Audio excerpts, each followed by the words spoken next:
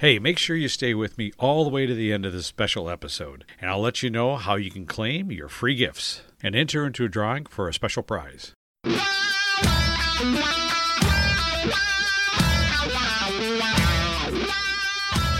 Welcome to the Mind Wrench Podcast with your host, Rick Sellover, where minor adjustments produce major improvements in mindset, personal growth, and success. This is the place to be every Monday, where we make small improvements and take positive actions in our business and personal lives that will make a major impact in our success, next level growth, and quality of life.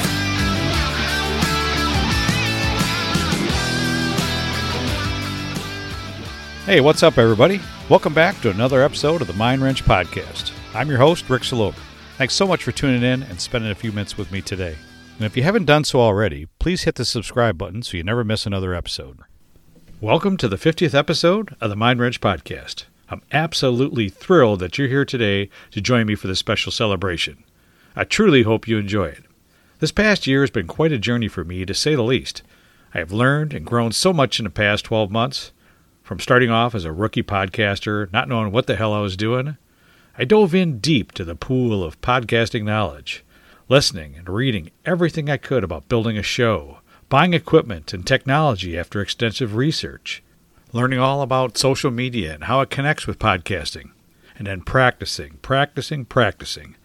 Now here I am, 1 year later, 50 episodes in, and still don't know what the hell I'm doing.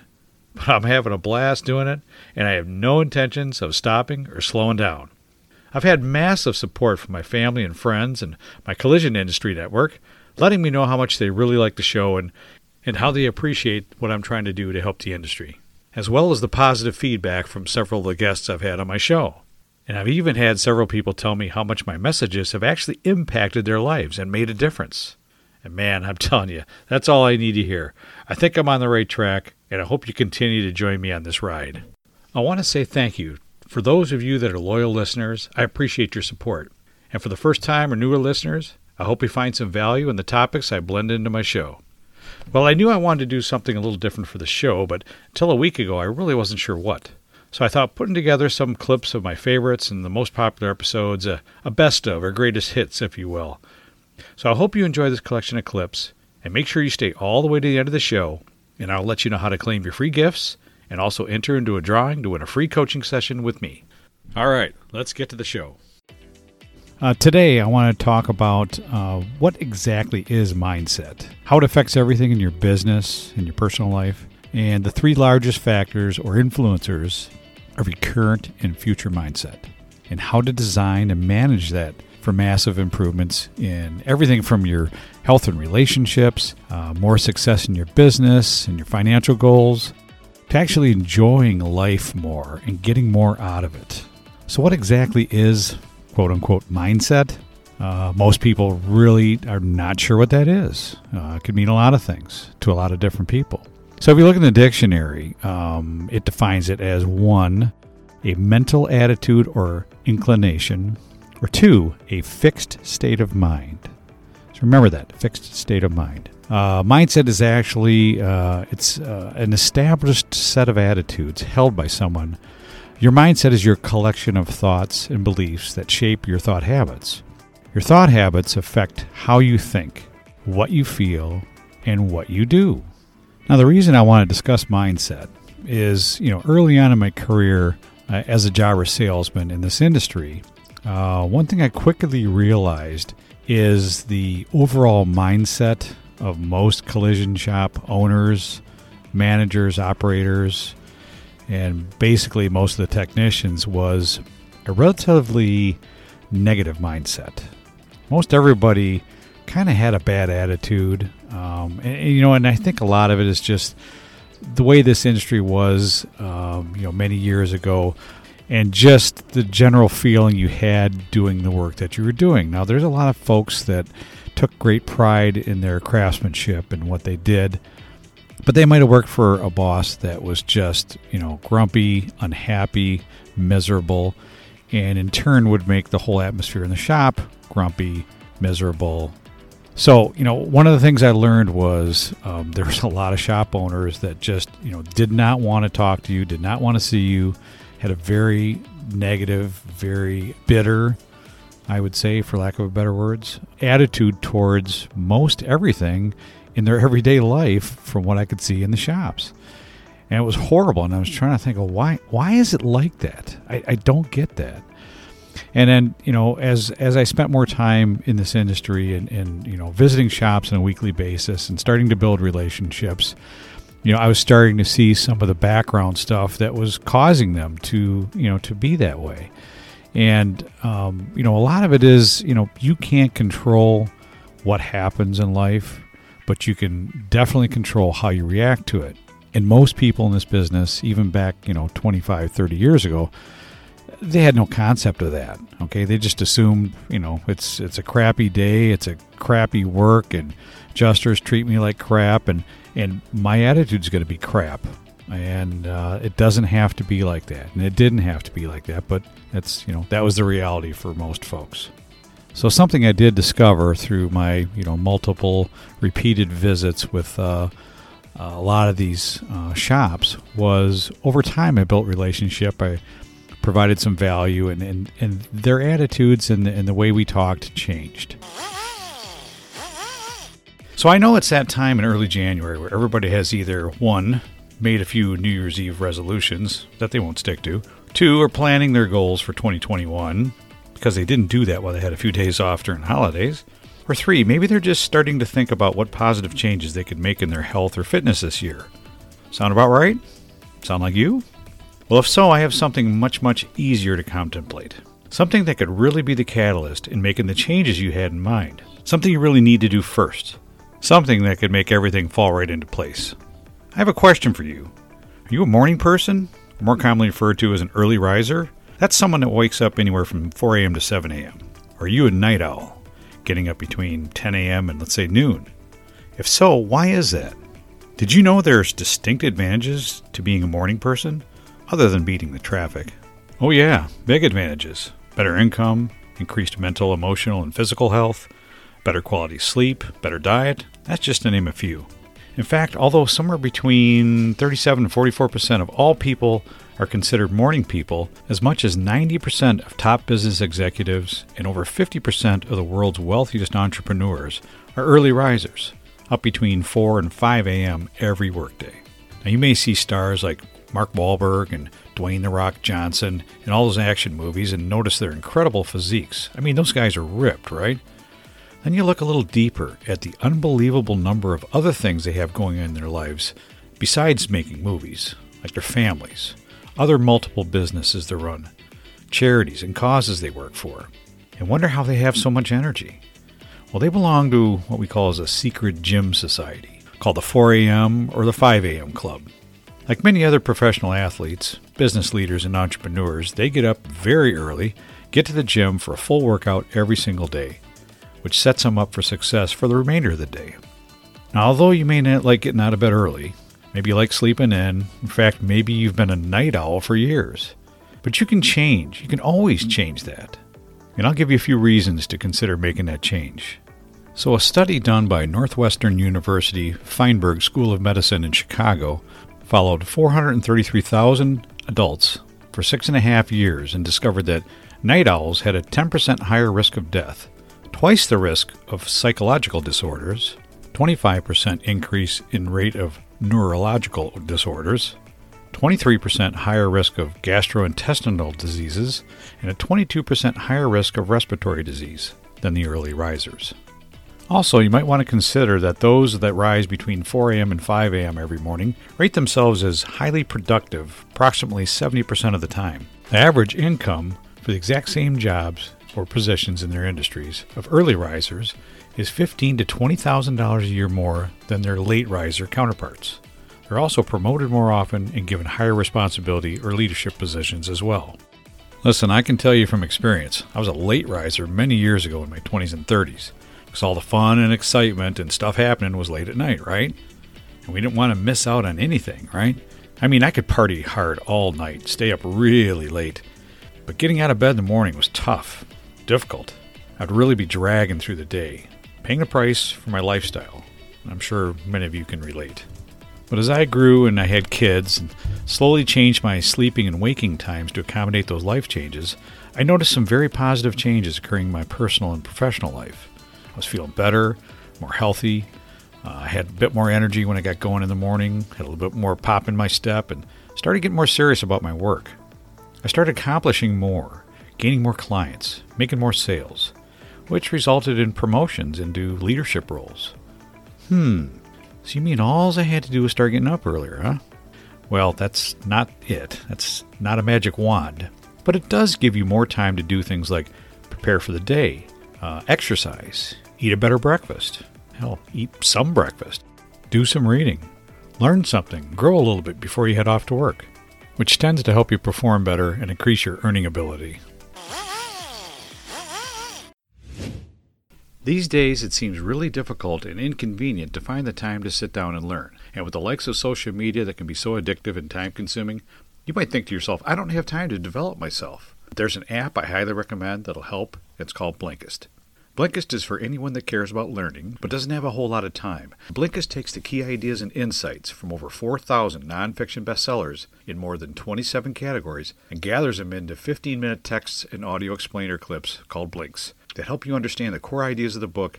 Over 15 million people are already using Blinkist to broaden their knowledge in 27 categories, including self-development, personal growth, management, leadership, mindfulness, and happiness. I've been using Blinkist for over a year now, and I just love it. Anytime I get in the car or go for a walk, I can devour a book or two, no problem. It is super easy to use and extremely convenient. Right now, Blinkist has a special offer. Just go to my website, ricksillover.com, and click on the link for a 7-day free trial of Blinkist, and save 20% on your subscription if you decide to stay. Once again, that's 20% off a membership with a 7-day free trial of Blinkist.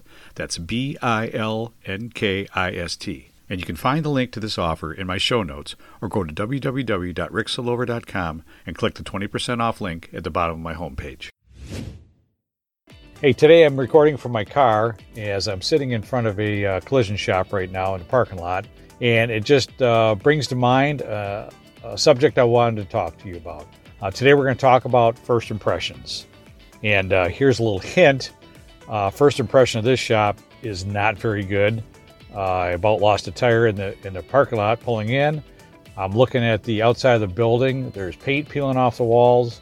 The sign is old and half lit. And it just doesn't look that appealing on the outside. So have you ever pulled up in the parking lot of a restaurant that you've never visited before? And before you can even open the front door, you've already decided this probably isn't a good choice. Or once inside, the decor, or the way you were greeted, or no greeting at all, makes you turn around, get back to your car, and try somewhere else.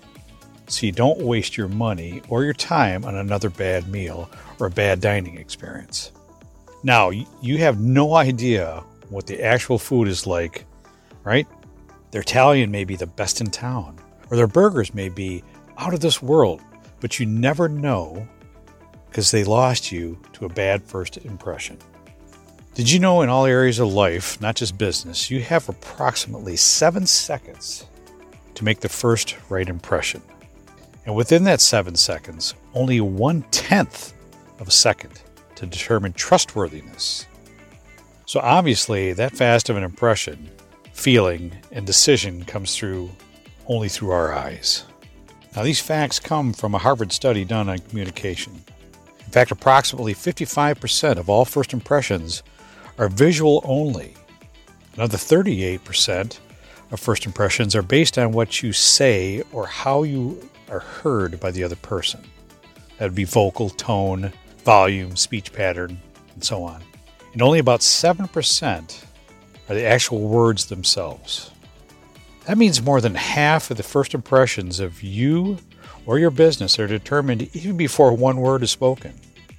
Good news is bad first impressions can be overcome with some work. But according to a Harvard study, it can take up to 8 positive experiences to bring it back around. Now, you may never get that chance if a potential customer leaves your parking lot even before getting out of the car, or just scrolls right past your outdated website. But if they do manage to make it to your door and in your door, you'll still have a chance to recover. But to be successful at this, you must have a solid plan, or even a SOP, standard operating procedure, for when they enter your shop. Do you know what Jeff Bezos, Oprah, Henry Ford, Sir James Dyson, Thomas Edison, and Fred Smith all have in common? You probably think you know the answer, but you're not 100% sure because, well, who the hell is Fred Smith, right? Well, Fred Smith is the founder of FedEx. Think you know now? Well, if you guess that they're all famous entrepreneurs, that is true, but not the answer. If you guess that they're all extremely successful and achieved massive wealth, right again, but still not it. Now, if you're thinking they all had a major impact on our lives and the world we live in, you're absolutely correct, but you still haven't solved the mystery. The one thing they all have in common, along with many other successful people, some we recognize, some we don't, is that they all took imperfect action towards their goals, towards their big ideas, towards their future. They took action. They started before they were 100% ready. They launched their product or service or concept before they had all the details figured out. Ready, go, set. They did not wait until all the studies and data was complete. They did not wait until they had enough money, or the right political climate, or the perfect product name, or company logo, or slogan for their business, or when they had the right employees, or if it was the right timing or not, or the blessing and encouragement from their families and friends. They just took action. Imperfect action. And they all had failures, setbacks, disappointments. Things didn't go the way they wanted it to. But they did not give up. They did not quit. They fell. They got up. Tried again. Fell again. Got back up again. Dusted themselves off and kept going, like their gut or their heart told them to, and eventually found success. Jeff Bezos, obviously one of the richest men in the world, failed miserably at his first attempt at an online auction site, which evolved into Z-Shops, a brand that ultimately failed. Still, CEO Jeff Bezos would repurpose that idea into what would eventually become Amazon Marketplace. Oprah. Is there anybody that never heard of Oprah? I mean, not even a last name needed. Well, after graduating from college, she took a job at a TV station, but it didn't last long. She was fired shortly after, and a producer dubbed her as unfit for TV. Henry Ford had alienated his investors by taking too long and subsequently lost funding twice. After the second mishap, Ford's reputation in the auto industry was dismal. Most people aren't willing to give somebody a third chance, but Mr. Ford was persistent. He eventually found backing from a foreign investor that wasn't afraid of a little risk, and we all know how that worked out. Sir James Dyson wasn't always a well-known name associated with vacuum cleaners. In fact, it took Sir James Dyson 15 years and all of his savings to develop a bagless prototype that worked. He developed 5,126 prototypes that failed first. Thomas Edison. Everybody knows about Edison's 10,000 attempts at the light bulb before he found success, but he also went on to invent several other modern conveniences. And what about old Fred Smith? Well, his story was quite interesting. FedEx faced not one but two major setbacks.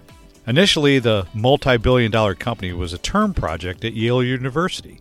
His professor said, "The concept is interesting and well-formed, but in order to earn better than a C, the idea must be feasible." That didn't stop Smith, however. He got funding, planes, people, and started operating. 2 years in, the company faced high fuel charges and a bunch of debt. At one point, FedEx had $5,000 left. Still believing in his capacity to succeed against all odds, Smith took it to Las Vegas. Talk about imperfect action. And what do you know? He did succeed. He turned $5,000 into $27,000, enough to cover costs for another week. That's about how long it took for him to find another investor.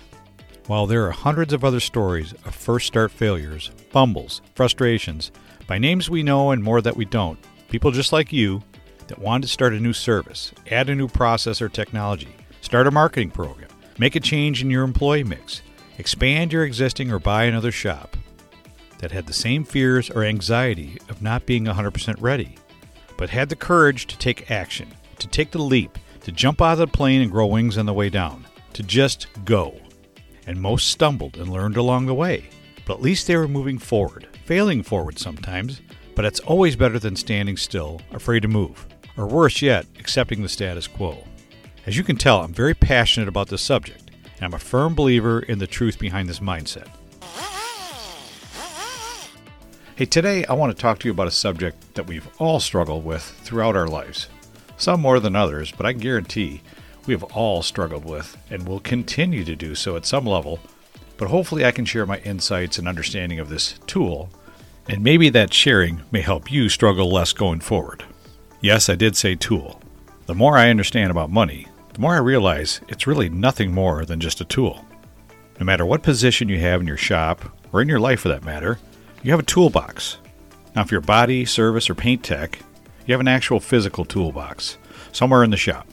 Some as big as a small SUV with built-in entertainment systems, flat-screen TVs, and lighting that may have cost you as much as a small SUV. And then some, like mine, are just old shitty beat-up Craftsman boxes from the 80s or 90s. And then some painters may just be working out of something small and simple like a milk crate. But regardless of size or cost, that toolbox is where you store all those necessary gadgets or tools that help you accomplish whatever task you need to complete to reach your objective. In this case, repairing the vehicle in your stall. Now, if you're an estimator, writer, or manager, your toolbox may be your desk or mobile estimating cart, but the same concept still applies. You keep everything you need there to accomplish your tasks and objectives. Now, if you're the shop or business owner or an entrepreneur, your toolbox may be more of a mental storage space than a physical one, or maybe some digital files on your laptop or maybe in the cloud.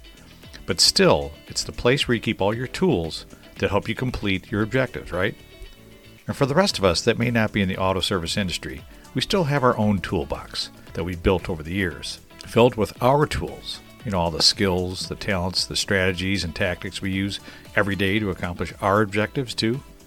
So money, in its actual capacity, when you strip away all the misconceptions, incorrect theories, bullshit ideas, and limited learnings about it, is really just a tool.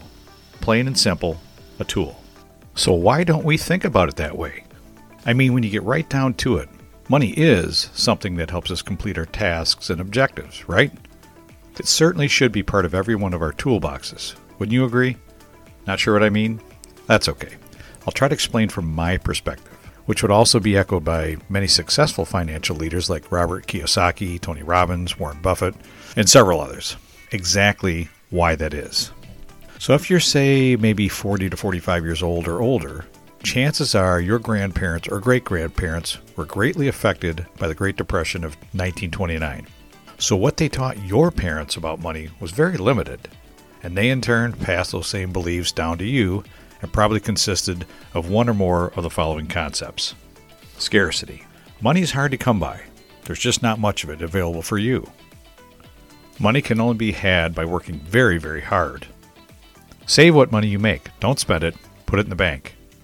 Don't take any risks with your hard-earned money, or you'll never be rich. That's for other people. Now, if I missed any, let me know, but I didn't even get that much from my dad. He just basically said, yeah, it's tough out there. Great. Thanks for the advice, Pops. There was no education on money, wealth, investments, or real estate going through school, and we had no training or education on the home front. So most of us just got out there as soon as we could. Hell, I had a paper out at 12, lied about my age at 14 to start a job in a restaurant and start working hard, and have never slowed down since. I didn't know anything else about money for such a long time. I just kept working and working, thinking someday I'll work hard enough and long enough, maybe I'll get to retire. Or as our parents would tell us, get a job with a pension, then after 30 years you can retire and the government will take care of you. Well, what a crock of shit that turned out to be. But along the way I've learned or come to realize a few things. Not just from working my ass off for the last 45 years, but also from studying others, from reading books written by others that have been successful, and listen to educational tapes, CDs, and podcasts. Money is not a goal or a destination. Money is not just for other people, the lucky, the privileged, our elected officials. Money is not scarce. It is wildly abundant in our world. There's more than enough for everyone. Money is not bad or the root of all evil or whatever bullshit saying people without money usually say. Money does not buy happiness. Happiness is an emotion. It is within your mindset. You can be extremely happy about money. There are millionaires and billionaires that are absolutely miserable, lonely, no family or friends, depressed, with no love or happiness in their hearts, but a lot of freaking cash. Although money cannot buy happiness, if I'm miserable, I think I'd rather be miserable with a lot of cash on hand, wouldn't you? Money does not make you rich. People can be rich in relationships, rich in spirituality, rich in inner peace, or rich in physical health, rich in making an impact through service to others without having much actual money. Being rich and being wealthy are two very different things. Being rich is more of a state of mind, an attitude you hold in your spirit or your heart. You can be rich without money, but you absolutely need money for wealth. Wealth is a position of financial freedom, of independence, of power or ability to live your life exactly to your standards, desires, and direction. Wealth can allow you to serve others at whatever level you wish to. Wealth gives you complete control over your life. You're not a player on somebody else's team. You're wearing a jersey with your damn name on it, not someone else's. Money is not to be saved, stuck away in some low-interest savings account, checking account, or CD, or buried in mason jars out in the back 40. Money is a tool. Well, that's all I had for you today. I hope you found something helpful in today's message that you can take back to your business or back home and immediately put into action and start making a positive difference in your professional or personal life. If you like this episode, please go to Apple Podcasts or Spotify and rate it, share it, and leave a review. When you share this podcast with others, that's how we grow. And when the show grows, I can serve more people with my messages. I appreciate you, and I hope you have an awesome and productive week. I can always be reached at www.ricksillover.com, where you can find all my social media links, podcast episodes, blog posts, and much more. All right. Congrats. You stayed all the way through to the end. Thank you for sticking around. I hope you enjoyed it. Now it's time to claim your free gifts. I'm giving away my official first edition Mind Wrench 11-ounce ceramic coffee mug, branded with the Mind Wrench logo, free, including shipping, to the first 25 listeners that follow or subscribe, rate and review, and share that podcast with their friends. Just take a screenshot and share with your friends or your tribe. Tag me at Mind Wrench Podcast on Instagram or at Rick Sillover on Facebook. Along with the coffee mug, I'll also send my Unstoppable Morning Routine and my social media resource guides. This will also register you for a chance to win a free coaching call with me. The winner will be announced on my September 13th podcast, so make sure not to miss it.